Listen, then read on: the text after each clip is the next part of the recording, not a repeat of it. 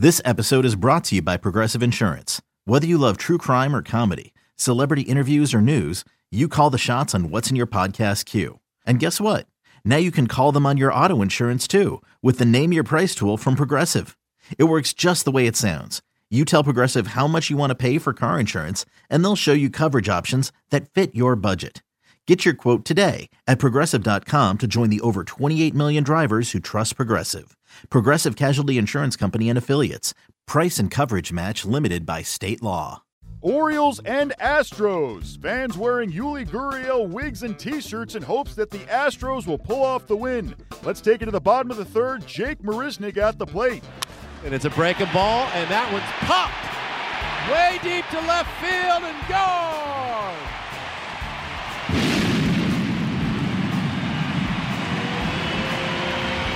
Four home runs now in his last 6 games for Jake Marisnick. Top of the fourth inning for the Orioles.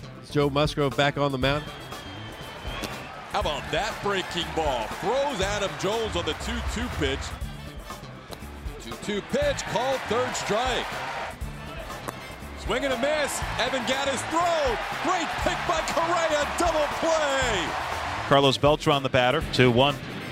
And Beltran drills this deep to right field, and you can kiss that one goodbye. Into the second deck, 2-0 Astros on Carlos Beltran's 5th home run of the year. Talk about a guy getting around on a 95, 96 mile per hour fastball like that on the inner third. Kim at third. Scope, the tying run at second. Rickard, the go-ahead run at first.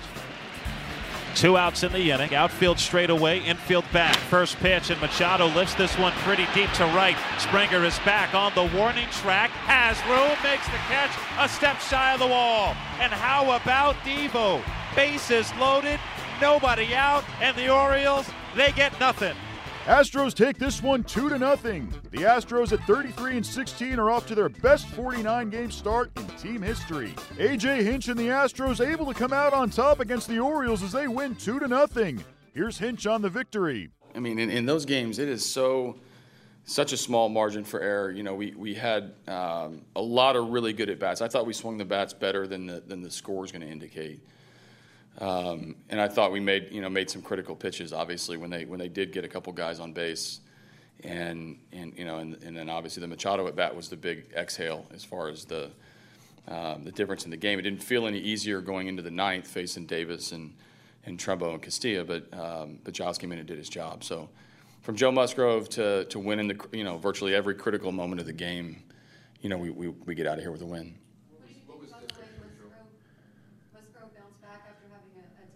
Yeah, he pitched with a little bit of edge to him tonight. I thought he was all over the strike zone, which was one thing, and he usually is.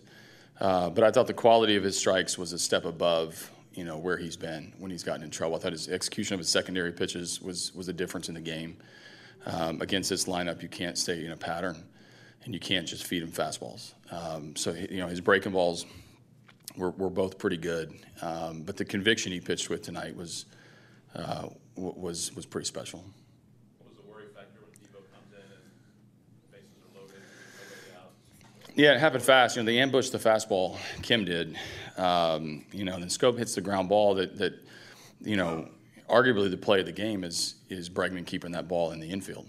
And, being able to keep it first and second as opposed to first and third or even a run in just changes the dynamic of that inning. And then, the misplay of the bunt, was, all in the span of, I look up there, I think it was 12 pitches, 12 strikes. Devo had done really nothing wrong and ended up in one of the biggest jams he's been in. The Smith strikeout was key because it got us a chance to get out of that inning with a double play. He gets the pop-up that wasn't deep enough to score him, and then the matchup everybody came to see, which is one of the best relievers against Manny Machado, and, we won by 7 feet or so. What was the issue on the bunt? Covering first? No, I think it was, when Gattis got the ball, he looked to third because the ball didn't go very far out in front. And it looked to me like he couldn't really find where Yuli was in first base. He didn't want to throw until he had a target, and Yuli was there, the runner's there. There was a lot of mess. I'd have to talk to Gattis. I didn't talk to him yet, but it looked like the timing of the play was mixed up because of the look to third where we thought we could get the lead runner, and when he chose to go to first, it disrupted a lot of the timing. So it looked like he couldn't see him. Then once he saw him, he made the throw, and it was too late.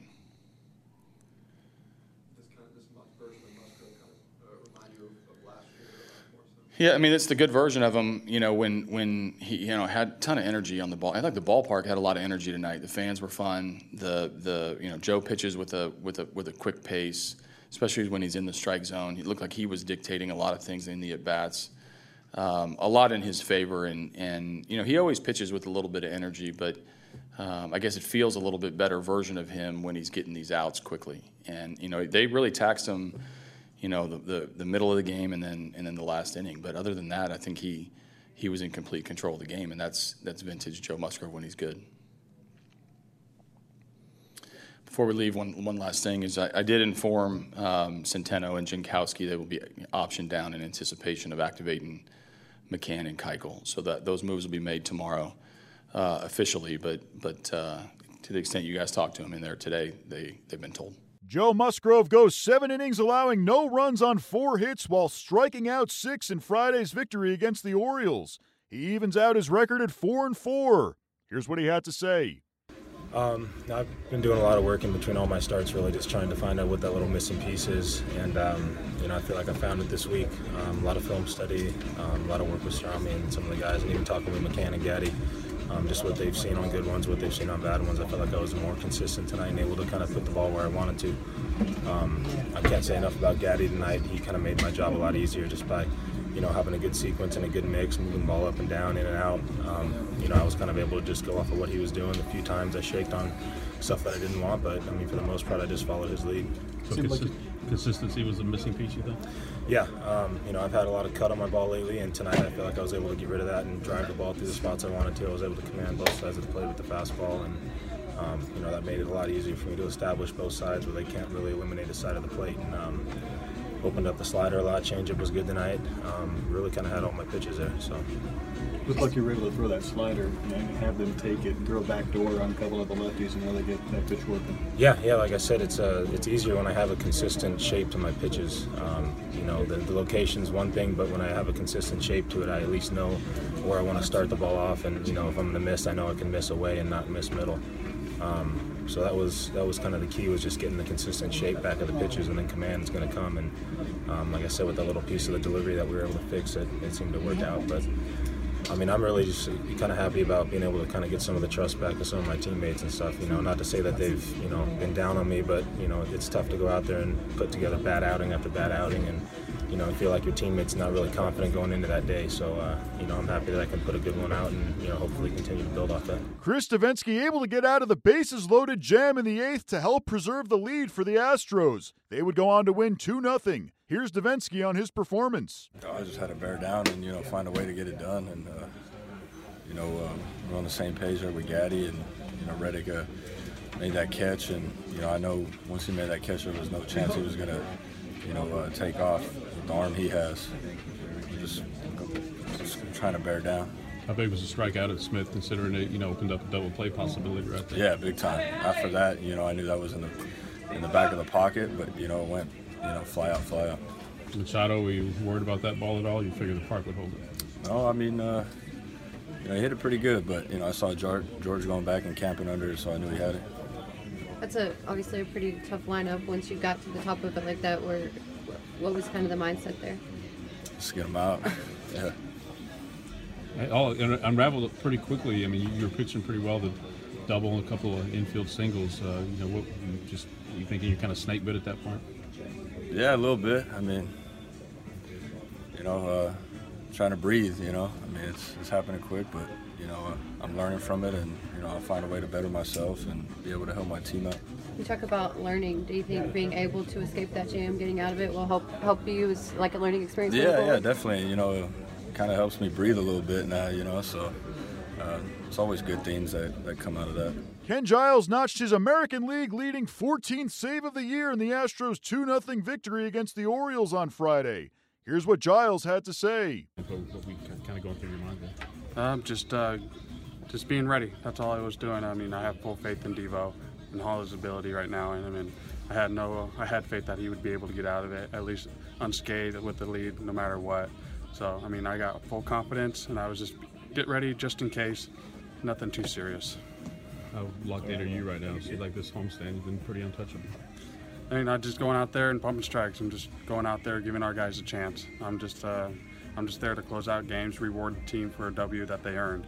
That's all I'm looking for, and I'm just being there for my teammates, just making them make sure they have a good time at the end of the day and have a good day.